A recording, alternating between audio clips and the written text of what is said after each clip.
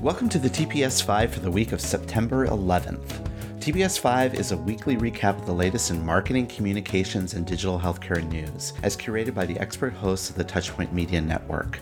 To learn more about Touchpoint Media, visit us online at touchpoint.health. Our lead story this week is from Avaz and is entitled Facebook's Algorithm, a Major Threat to Public Health.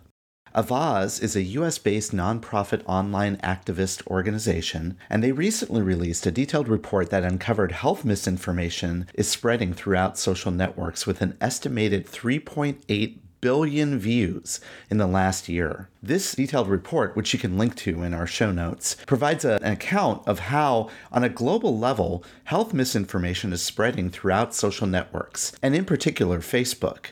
And this reach has spanned at least 5 countries, generated an estimated 3.8 billion views on Facebook alone last year. In April of this year, health misinformation spreading websites peaked at an estimated 460 million views on Facebook alone, just as the global pandemic was escalating around the world. This led to Avaz categorizing health misinformation as a global public health threat. In fact, studies have shown that anti-vaccination communities are still prospering actively on Facebook, and that the social media platform acts as a vector for conspiracy beliefs that are hindering people from protecting themselves during the COVID-19 outbreak. Facebook, aware of this problem, has promised to keep people safe and informed about the coronavirus, and well before the pandemic acknowledged that misleading health content was particularly bad for our community. Despite this, only 16% of all health misinformation analyzed had a warning label from Facebook. Despite their content being fact-checked, the other 84% of articles and posts sampled throughout the report still remain online without warnings. 82 websites, which this report lists out, are regular contributors to health misinformation that racked up views during the COVID-19 pandemic. These websites had all been flagged by NewsGuard for repeatedly sharing factually inaccurate information, many of them well before the pandemic. In fact, content from the top 10 websites spreading health misinformation had almost 4 times as many estimated views on Facebook as equivalent content from the websites of 10 leading health institutions, such as the World Health Organization and the Centers for Disease Control and Prevention. The report also uncovered one of the main engines spreading health misinformation on Facebook: public pages. They account for 43% of all views to the top websites identified spreading health misinformation on the platform. The top 42 Facebook pages alone generated an estimated 800 million views.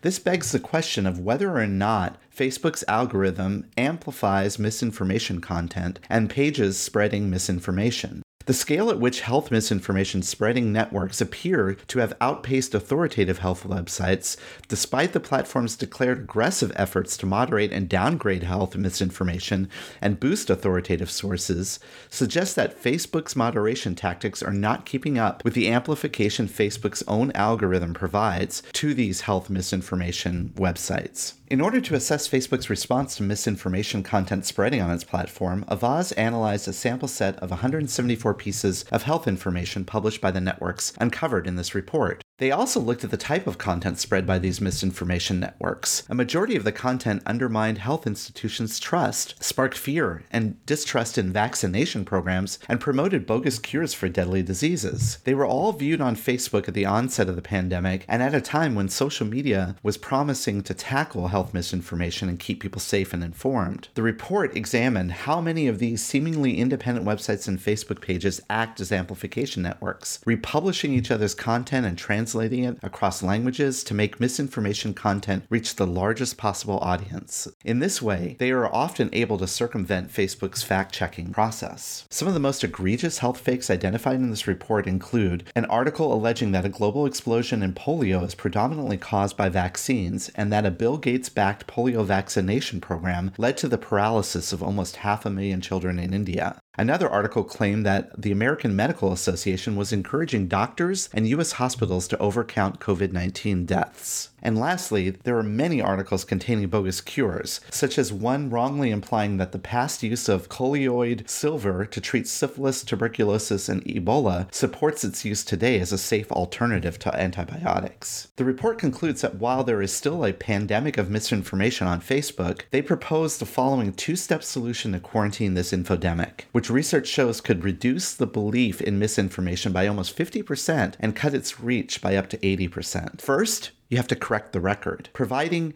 all users who have seen misinformation with independently fact-checked corrections, decreasing the belief in misinformation by an average of almost 50%. Second, you have to detox the algorithm. Downgrading misinformation posts and systematic misinformation actors in users' news feeds will decrease their reach by about 80%. You can access this detailed report in the show notes.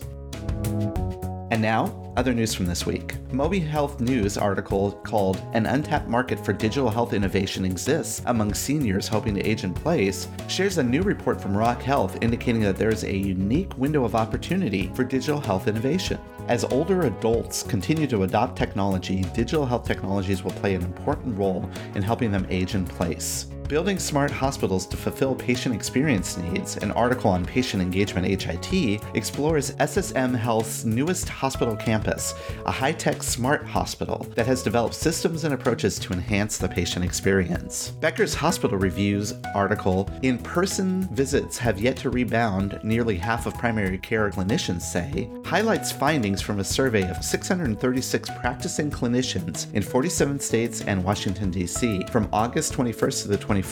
The findings include more than half of primary care clinicians reported high levels of stress and pressure related to the COVID-19 pandemic over the past month, and about 1/3 said their practices had to scale back services offered to patients, and 24% reported shutting down quality initiatives. Lastly, be sure to check out the Exam Room podcast host Dr. Brian Varbidian's article on his website, 33charts.com. It's entitled "The Problem with Policing Doctors on Social Media." You can find links to all these articles in our show notes. And that's it for this week's TPS5. If you like the latest in healthcare news in an email delivered weekly to your inbox, be sure to subscribe to the TPS report, which you can sign up for on the Touchpoint Media website at touchpoint.health.